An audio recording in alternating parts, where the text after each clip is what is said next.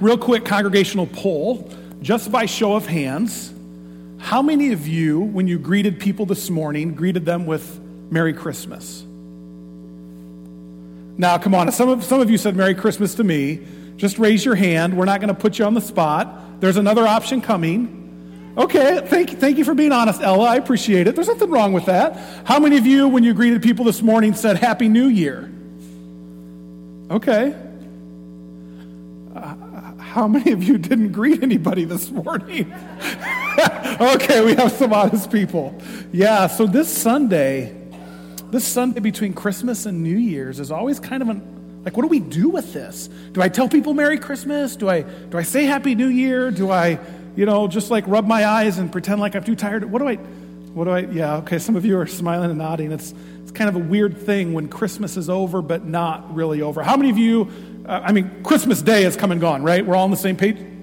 You all understand that, right? Christmas days? Okay, we're just going to shake the dust out for a minute here, okay? How many of you, though, still have more Christmas celebrations coming? Okay, so I know some today.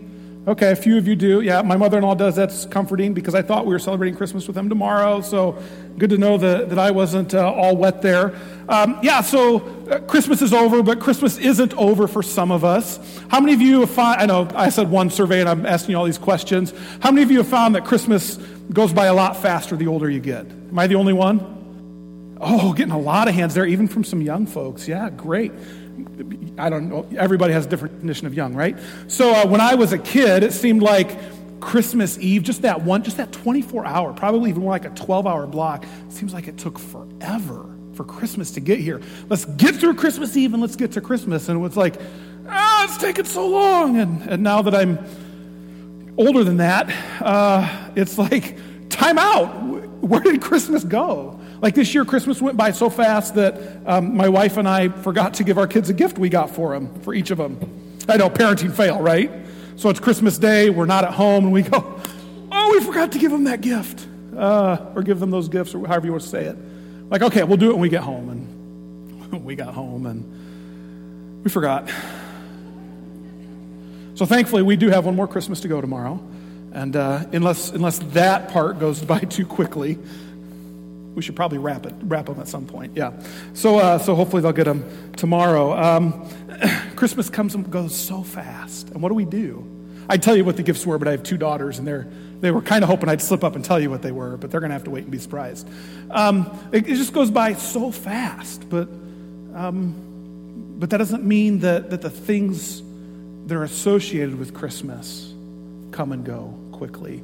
We've been looking over the course of this Christmas season at this truth, the way God described Christmas as God with us. And we've looked at various stories and characters. And you may remember we started the series way back in the book of Isaiah with King Ahaz. And we saw that when I'm fearful, when I'm afraid, I can have confidence that God is with me. God is with us. And we moved from Ahaz to Mary, and with Mary we saw that when we're uncertain or when we feel agitated and we're just not sure what's happening around us, God with us. God is with us.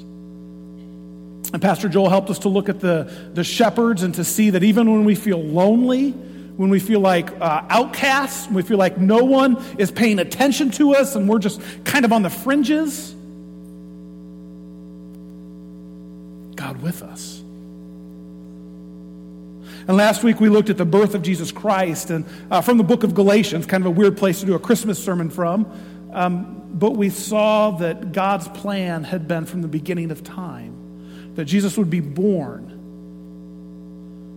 to redeem us from sin, so that the Holy Spirit could adopt us and make us children of God, so that we could be heirs of God the Father. And because we're heirs, because we're children of God, we're no longer a slave to sin. We're no longer a slave to fear, to uncertainty, to loneliness, because of the birth and death and resurrection of Jesus Christ. We can be confident that God is with us. And so it's nice to look at those kind of Christmas characters and talk about God with us, Emmanuel, and then sometimes it's too easy once Christmas is over and a new year is upon us, it's too easy to kind of set those things to the side. But what we want to do today is to remind ourselves that even when Christmas is over, God is still with us. So we're going to look at the story from Matthew of the Magi. If you want to find that in your text, if you brought a Bible, Matthew 2. If you didn't, probably around you somewhere, there's a pew Bible. Matthew chapter 2. Matthew is the first book of the New Testament. I'll give you a minute to find that. While you're looking for it, let me just say that Matthew chapter 2 is the only scriptural account that we have of the Magi visiting Mary and Joseph and Jesus. And so there's been a lot that's kind of grown up around this story that's not in the text. That's not to say it's right or wrong. There's reasons for every tradition, I suppose, that has grown up. But there's only certain things that the text tells us for sure. So there's a few things it doesn't tell us. And it doesn't mean it's wrong to think that. We don't know if there were 3 wise men. We don't know what their names were. We don't know for sure where they came from. We're going to look at some of that. But what we want to make sure that we do is look at what the text does say and plant ourselves firmly there, hold firmly to that, and kind of loosely to some of the other traditions that have grown up around it that may be accurate, that may be inaccurate, but as long as we're rooted in the text, we'll be all right. So Matthew chapter 2, I'm going to start reading at the very top of the chapter there, verse 1. If you have a pen or pencil, have that out. There's a couple things I may want you to circle or underline. After Jesus was born in Bethlehem in Judea, during the time of King Herod, Magi from the east came to Jerusalem and asked, "Where is the one who's been born King of the Jews? We saw his star when it rose and have come to worship him."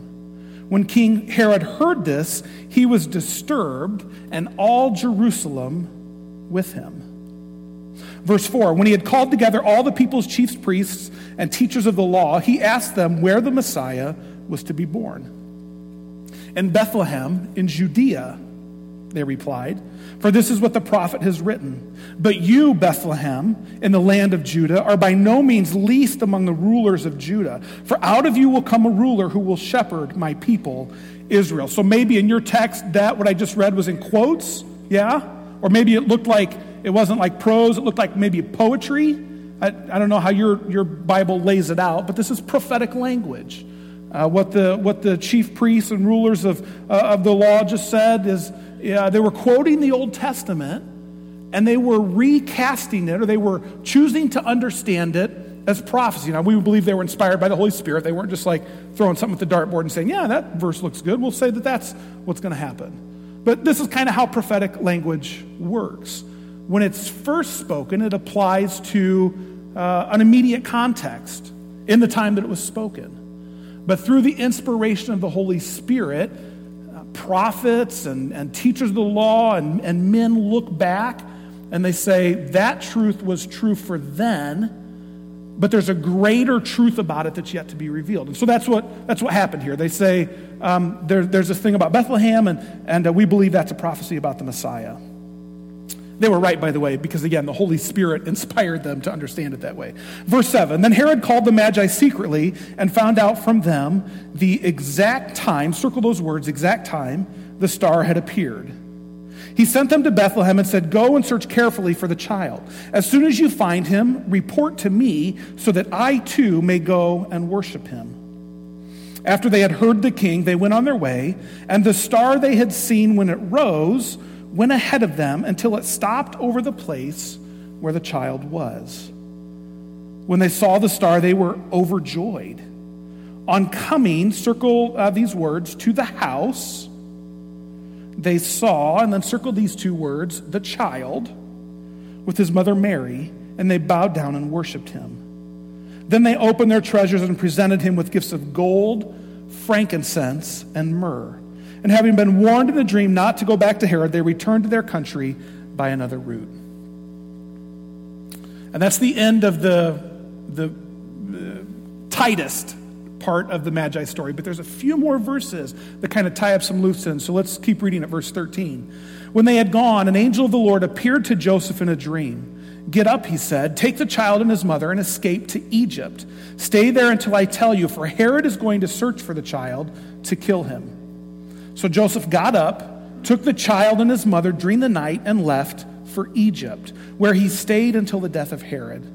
And so was fulfilled what the Lord had said through the prophet, "Out of Egypt I called my son." Are those in quote marks in your Bible? "Out of Egypt I have called my son"? Yes? No? They are in mine. Okay, this again is prophetic language. When these words were first uttered, it was had to do with the Israelites in slavery in Egypt. And Moses goes to Pharaoh and says, God says, "Let my firstborn son go so that he may worship me in the wilderness." And as people, as prophets and teachers of God's word look back, the Holy Spirit stirs in them and they say, that was a prophecy not only about then, but about a coming reality. Are you with me? Do you follow me on this prophecy thing? It's not just what's going to happen in the end times. There's like circles of truth that the Holy Spirit reveals. Verse 16, when Herod realized that he had been outwitted by the Magi, he was furious, and he gave orders to kill all the boys in Bethlehem and its vicinity who were 2 years old and under, in accordance with the time he had learned from the Magi. So here we have the story of the Magi. And today I want to suggest that they remind us that even after Christmas is over, God is still working. He's still with us, and he's still working to accomplish what he would. I want to look at 3 truths. You should have in your bulletin a note insert. If you like to fill in the blanks, you can pull that out and take other notes on it. And we're going to look at 3 truths about the Magi that help us to remember, even when Christmas is over, God is still with us. First of all, number 1, they didn't arrive until after Christmas. They didn't arrive until after Christmas. My guess is maybe for most of you, this isn't like an epiphany. You're not sitting there going, oh, this church preaches some kind of false truth. You've probably come to this realization before. But if not, or if you're a little rusty on why we believe that to be the case, let me just take you through that. We've got 3 witnesses that suggest that they didn't come till after Christmas. The first one is the witness of geography. And so Pastor Joel's not here. He's in Florida for a couple months, and I knew we're all going to miss him, so we're going to put a map up. He would be so proud. Can't you just see him beaming ear to ear that Pastor Earl used a map? And look, I even got a laser pointer. How cool is that? And it works. Put batteries in it to make sure. Okay, sorry. That to the side. We don't really know where the Magi came from. Just all the text says is they came from the east. They saw the star rise in the east, and they came from the east. And that could be a little confusing. We're not quite sure what that means or how that works. But there's 2 theories. I don't want to bore you to death. This isn't college class. But there's 2 theories on where the Magi came from. I'm going to tell them to you real quick. But this is what helps us know. Either theory really helps us know that they didn't arrive there in time for a photo op with the shepherds. The first theory is that they came from over here. You'll see it says the Hittite Empire. Modern day, does anybody know what that area modern day is? Yeah, it's what we eat for Thanksgiving. Yes, it's modern day Turkey. So in Greek, at the time that Jesus was born, it wasn't called Turkey, it was called Anatolia. Interestingly enough, Anatolia is the Greek word for, you guessed it, east. And so one theory is that maybe the Magi came from over here, maybe right here. I don't know if you could see it from where you're at, but it says Anatolia. That maybe the Magi came from somewhere in here and would have had to come all the way up around the Mediterranean Sea and down to Jerusalem down here. That's one theory. It's about 1,000 miles, roughly, depending on where they came from. And then, of course, the route they would have had to take may make it a longer journey. The second major theory is that they came from somewhere over here in Babylon. There's good reason to believe both theories. This one suggests that they were part of a line or a class of people that were called Magi. They were Persian kingmakers. So a class of educated men who through the ages were kind of the ones who vetted the kings of Persia. And you couldn't become a king of Persia until you had, gotten the stamp of approval from the Magi. And historians, scholars suspect that Daniel became part of that line when he was taken as slave to Babylon and became wise and learned, one of the most educated or learned men in the Babylon nation at the time. And so perhaps he was. But anyway, so perhaps they came from Babylon. And as the crow flies, I think it's about 800 miles to Jerusalem, but the route they would have had to take, and given the roadway at the time, and Pastor Joel's taught us a lot about that, probably would have doubled that to about 1,600 miles or so. So either way, we have geography which strongly suggests that there's no way the Magi made it there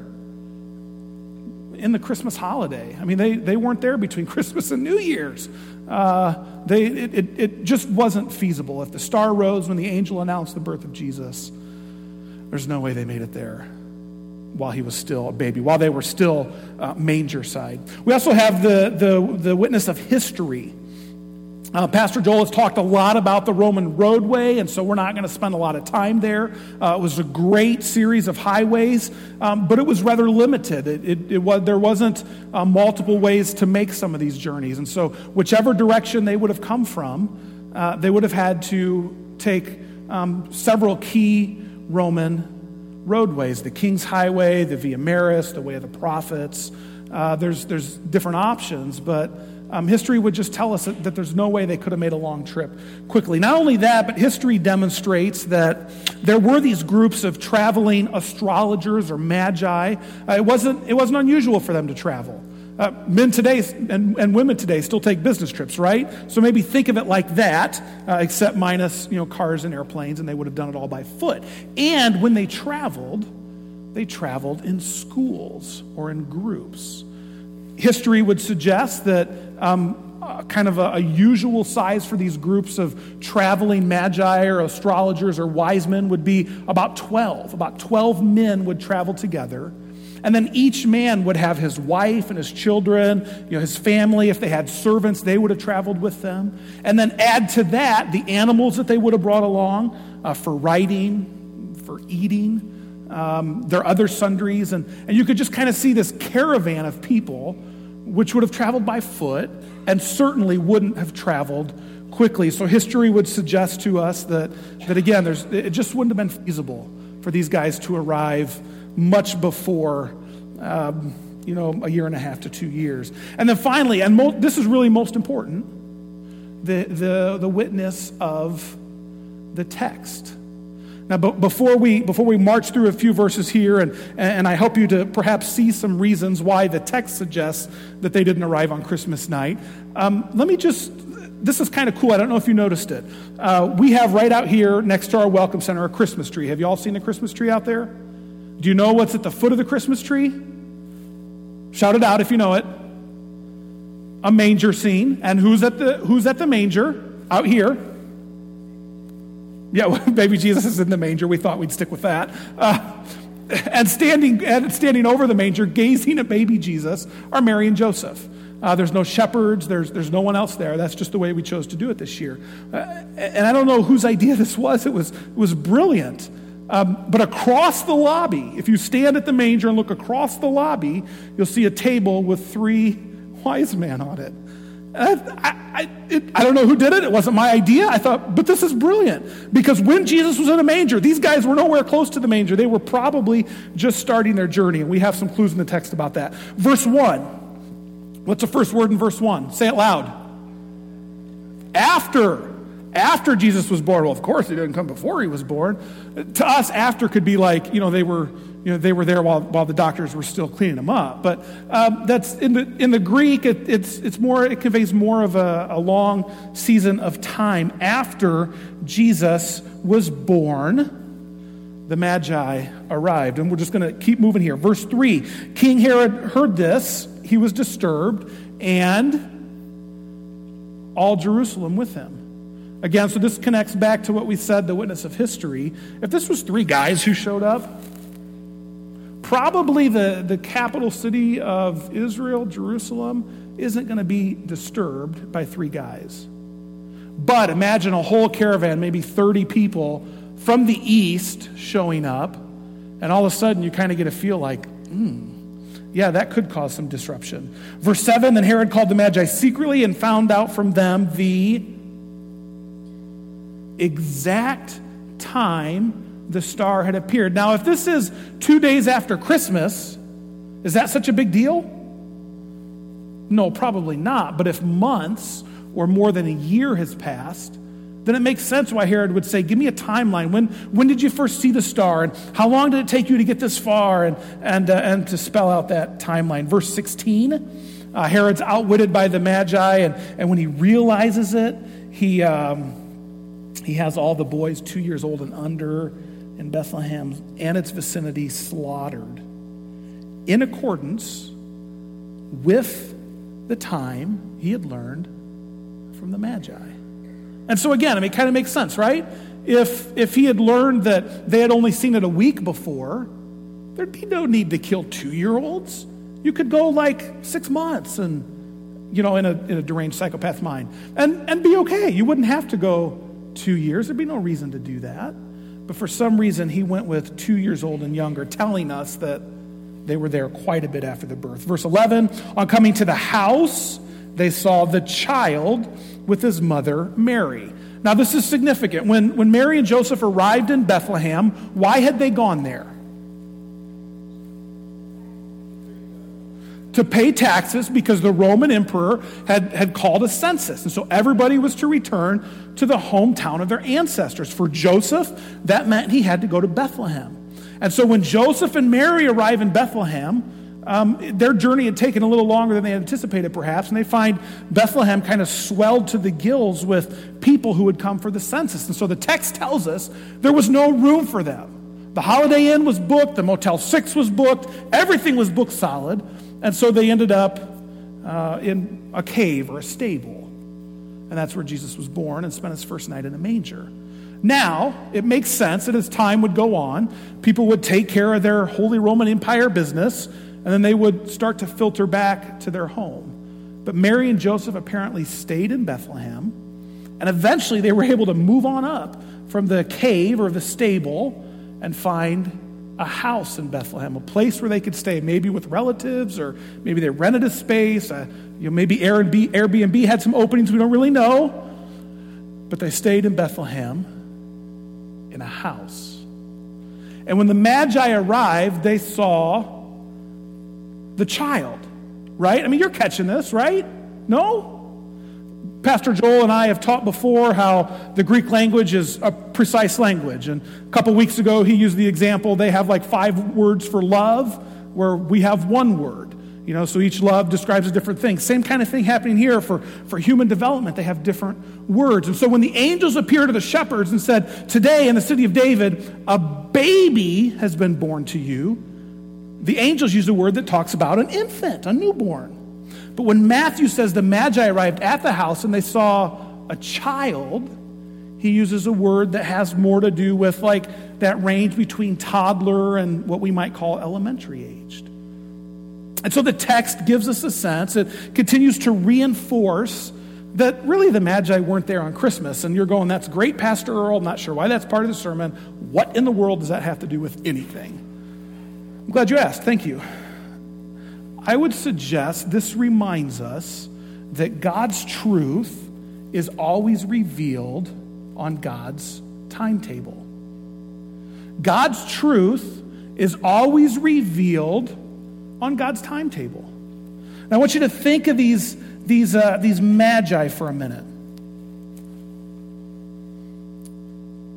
God's truth that the Messiah had been born was revealed long before they encountered the child and Mary and Joseph in a house in Bethlehem, right? I mean, the shepherds were there the night of the birth, right?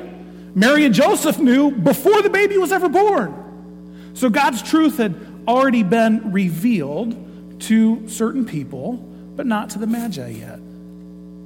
And so we have this sense that the truth can be a slippery thing, and sometimes we don't know that we don't have all the truth yet. And for the Magi, they knew that there was more truth coming, but they hadn't yet fully encountered it.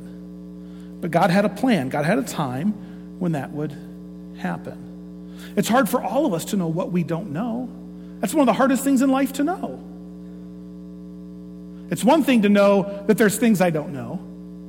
It's another thing to have no idea that there's things that we don't know. And yet the Magi remind us that that's okay. We don't have to know all the truth now. That there will come a time when God will loop us in, and the truth that he wants us to know now is the truth that he's given us now, and he's revealed to us now. And for some of us, me, maybe you, I don't know, but certainly for me, that's tough. It's tough to know that there's things that I don't know now. But as I thought about this, it brings me back to what Pastor Joel has shared with us about his life verse. You guys remember Pastor Joel's life verse?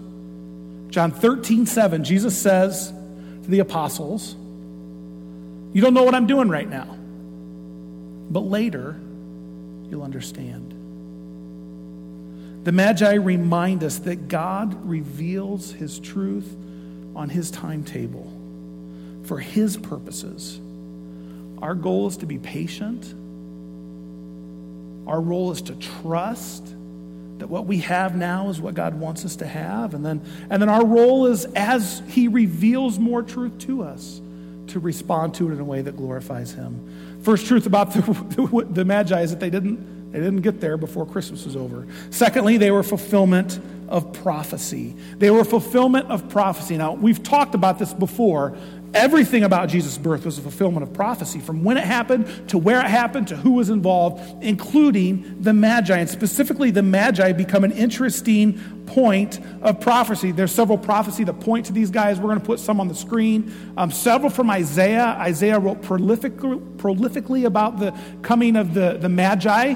Although it may not have been clear to his original audience. So we've got Isaiah 49. Is it too small a thing for you to be my servant to restore the tribes of Jacob and bring back those of Israel I have kept? I will also make you a light for the Gentiles, that my salvation may reach to the ends of the earth. Kind of the same place that Simeon and his prophecy that we read early, they kind of draw from the same source in Isaiah and say, this is a prophecy, there's something happening here. Gentiles came because of a light. Isaiah has more to say about it. Isaiah 63, nations will come to your light and kings come to the brightness of your dawn. I mean, can we not read that and go, whoa, that's definitely the Magi? Or just a couple verses later, the wealth on the seas will be brought to you. The riches of the nations will come, in this case, in the forms of gold, frankincense, and myrrh. Okay, the arrival of the Magi was a fulfillment of prophecy. The greatest prophecy, though, probably comes from the book of Numbers. How many of you are familiar with the story of Balaam, by show of hands? Okay, you've heard of Balaam. He had a talking, okay, good, you have heard of Balaam. He had a talking donkey. For those of you who are a little rusty on the story, real quick, there's a king named Balak. He's afraid of the nation of Israel. They're traveling through his land. He doesn't like them. He's heard about what God has done. You know, Jericho walls dropped, the Jordan River split. These guys used to be slaves in Egypt, and, you know, like, that didn't go so well for Egypt. And so King Balak is like, no, this isn't going to work. And so he says, I got to find some way to stop them. And so he decides he's going to hire a prophet.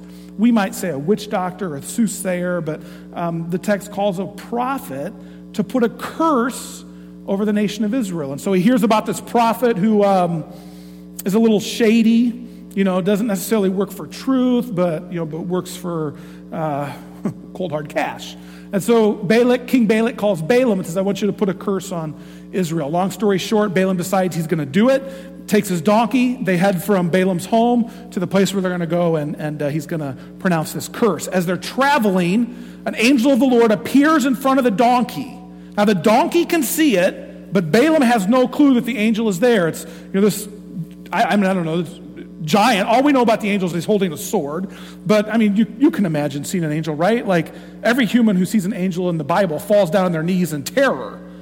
Balaam doesn't see it, his donkey does. So, his donkey, not wanting to die, swerves out of the way, and this kind of ticks off Balak, so he beats the donkey, and the angel has mercy on the donkey and disappears so that the donkey can resume to its path. But a little bit later, a second time, the angel appears. This time, they're in like a narrow passageway, and there's rocks on both sides. And again, the donkey, fearing for its life, swerves.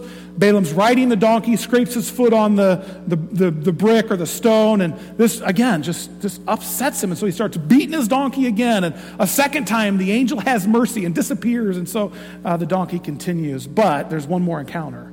This time, the passageway is so narrow that there's no room to the right or the left of the angel holding the sword.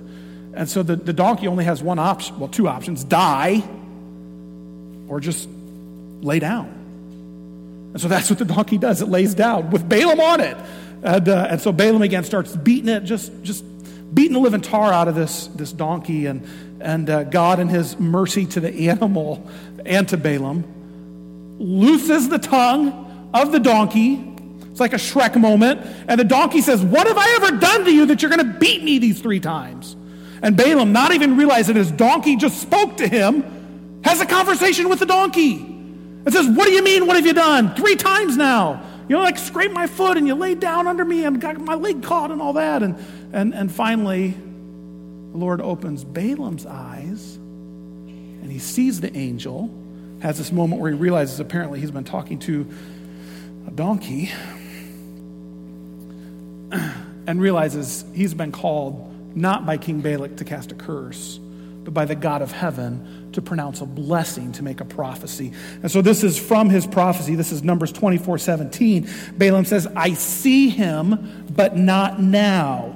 I behold him, but not near. A star will come out of Jacob."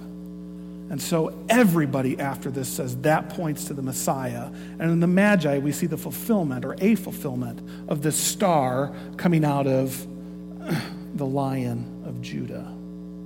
Okay, now, what's this have to do with me? They're fulfillment of prophecy. That's really cool. It's nice to know that, but what's that have to do with me? I would suggest that this reminds to us that God will fulfill his word. Always, every time. We just might have to wait longer than we want to. God's going to fulfill his word. But we might have to wait. And so think about it. Balaam made this prophecy about Magi coming, a star rising, and then that was in Numbers. And so from Deuteronomy through Malachi, and then for 400 years between Malachi and Matthew, when there was no word from the Lord, the people waited, and they waited, and they waited. There's a Messiah coming. And they had to wait, and wait, and wait, and wait. God's word was eventually fulfilled, but not on their timetable.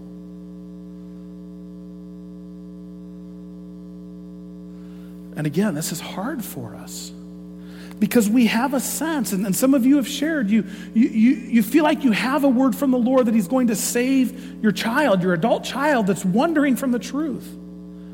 And you've expected it to happen for like the last decade and a half.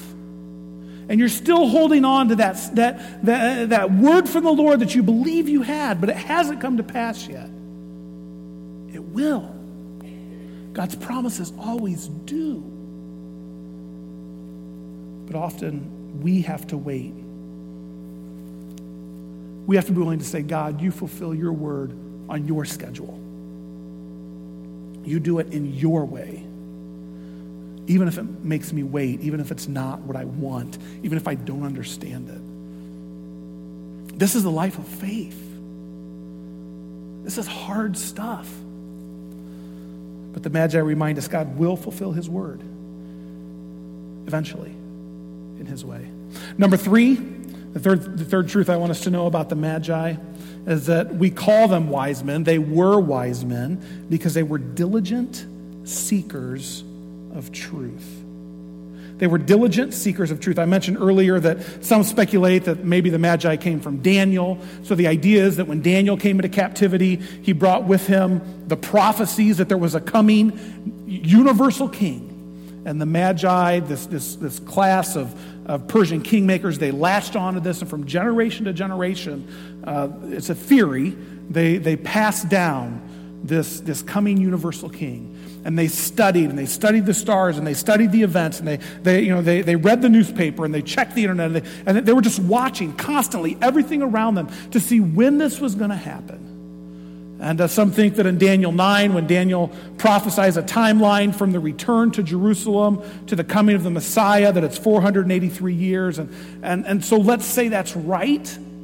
That means that for almost 500 years, this priestly class, these magi, passed from generation to generation this prophecy that this was going to happen.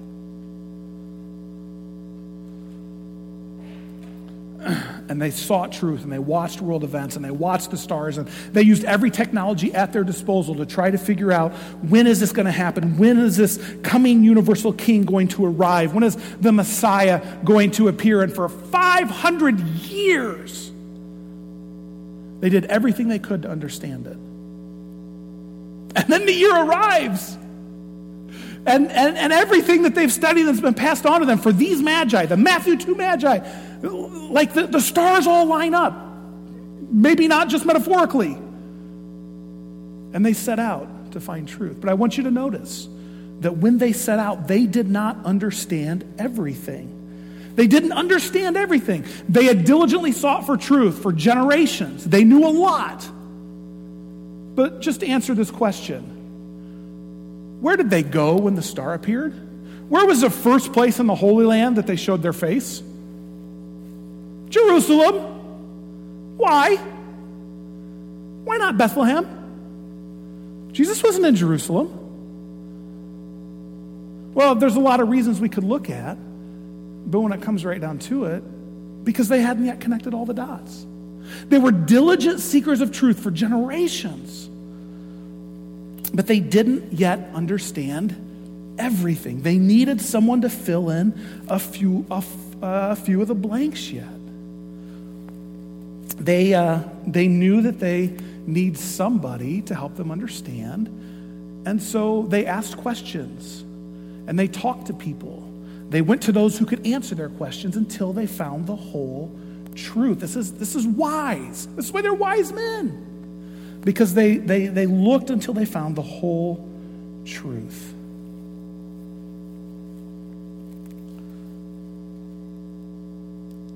And they had enough sense to know when they didn't have the whole truth. So when Herod says, "You find him, come back to me, I want to go worship the baby." I mean, I don't know, the text doesn't tell us. I just have a hunch that the Magi were like, that's interesting. Okay, so you've had a year and a half, but you haven't found this baby that you so desperately want to worship. Okay. But, they promised they would, and then the rest of the truth is revealed. And God says to them, don't go back that way. Herod's a stinking liar. He's only told you half-truths. He does want to see the baby, but it's not to worship him. And so they go home another way. And can you imagine, partway on their way home? I don't know, a month, a year, they catch wind that Herod had ordered all the boys 2 years younger slaughtered. Jesus escaped.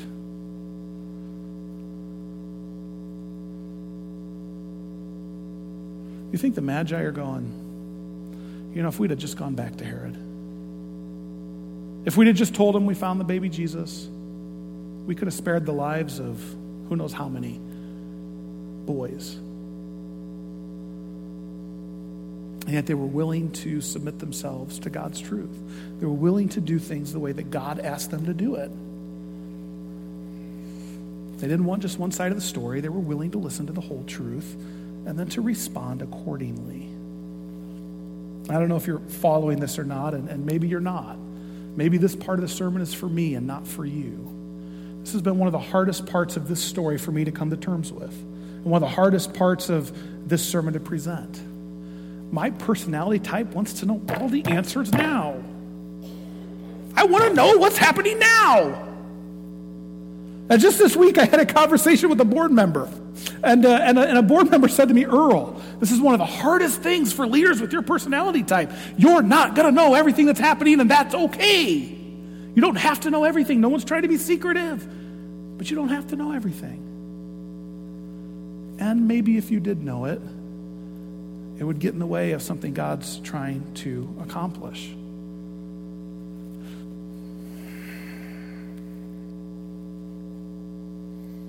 And when this board member said this to me, like the hair on the back of my neck stood up, well, if I had it, it would have stood up. And I went, I didn't say it, but I'm thinking to myself, you shut your face. You are so wrong. And yet inside me, the Holy Spirit said, no, he's right. And I was in the middle of my sermon study when that conversation, interrupted me. And I went back and I continued to study. And I went, that's exactly what happened with the Magi. If they had understood everything, if they'd gone right to Bethlehem, or if they'd have gone back and told Herod where the baby was, knowing that God could save the baby, but it would spare a bunch of others, it would have changed God's plan. God would have had to figure out a different way to do it. It would have interrupted what God was up to. Sorry, maybe that's just for me. Maybe you're not listening. Maybe you don't need to hear that part. It's like the Holy Spirit said to me, you don't need to know all the plans. You don't need to know all the details. You need to know me. And if you'll trust me, Earl, if you'll trust that I know what I'm doing, that I do know everything, we're going to be just fine. And maybe that's what the Holy Spirit would say to you today. You can judge that. You can weigh that. You can figure that out. Let me just wrap up with a couple questions here, and then we'll pray. Am I willing to trust the one who does know and understand everything, even when I don't? Not just trust theoretically, but trust by doing what he asks me to do. And am I willing to diligently seek the whole truth, or do I take the easy way out? Am I willing to diligently seek the whole truth, or do I take the easy way out? Do I ask for help when I need understanding? The Magi did. Do I examine my own preconceived notions? They kind of had to do that and stop and ask Herod for help. And am I willing to listen to all sides of a matter? Proverbs 18:17 says, any story sounds true. I want to worship the baby. Any story sounds true until someone tells the other side and sets the record straight. He doesn't want to worship the baby. Don't go back. Am I willing to reserve action until I've diligently sought out the whole truth? Jeremiah 29:13 says, you will be found. This is God speaking. You will find me. I can be found by you if you'll seek me with your whole heart. And so today I would encourage us to remember that just because Christmas is over doesn't mean the truths of Christmas are done. God is still with us, and if we will diligently seek out his truth, if we'll be wise like the Magi will, God will continue to reveal himself to us, and as he does that, he'll guide us through whatever we're facing. Would you bow and pray with me, please? Heavenly Father, we thank you for this morning and the truth of the Magi. We thank you that they were diligent seekers of truth, and Lord, I pray that you would make us the same. For those of us who have received the truth of Jesus Christ as our Lord and Savior, we've confessed our need and we're following him. Lord, I pray that you would help us to trust you, to make good on your promises in due time, in your time. Pray that you'd help us to be faithful and patient until then. Lord, for those here who perhaps haven't fully put their trust in Jesus Christ, or maybe they did at one point, but if they were to be honest, they've wandered from the truth, and they're not even sure if they should call themselves a Christian anymore. Lord, I pray that they would diligently seek out the truth of your word, that they would find that you're reliable, that you're trustworthy, that you're slow to anger, that you're abounding in love and mercy and forgiveness, and that you long to welcome them back into your family. Father, we thank you for the Magi and the reminder that those who seek you will find you, and they seek you and your truth with all of their heart. Amen.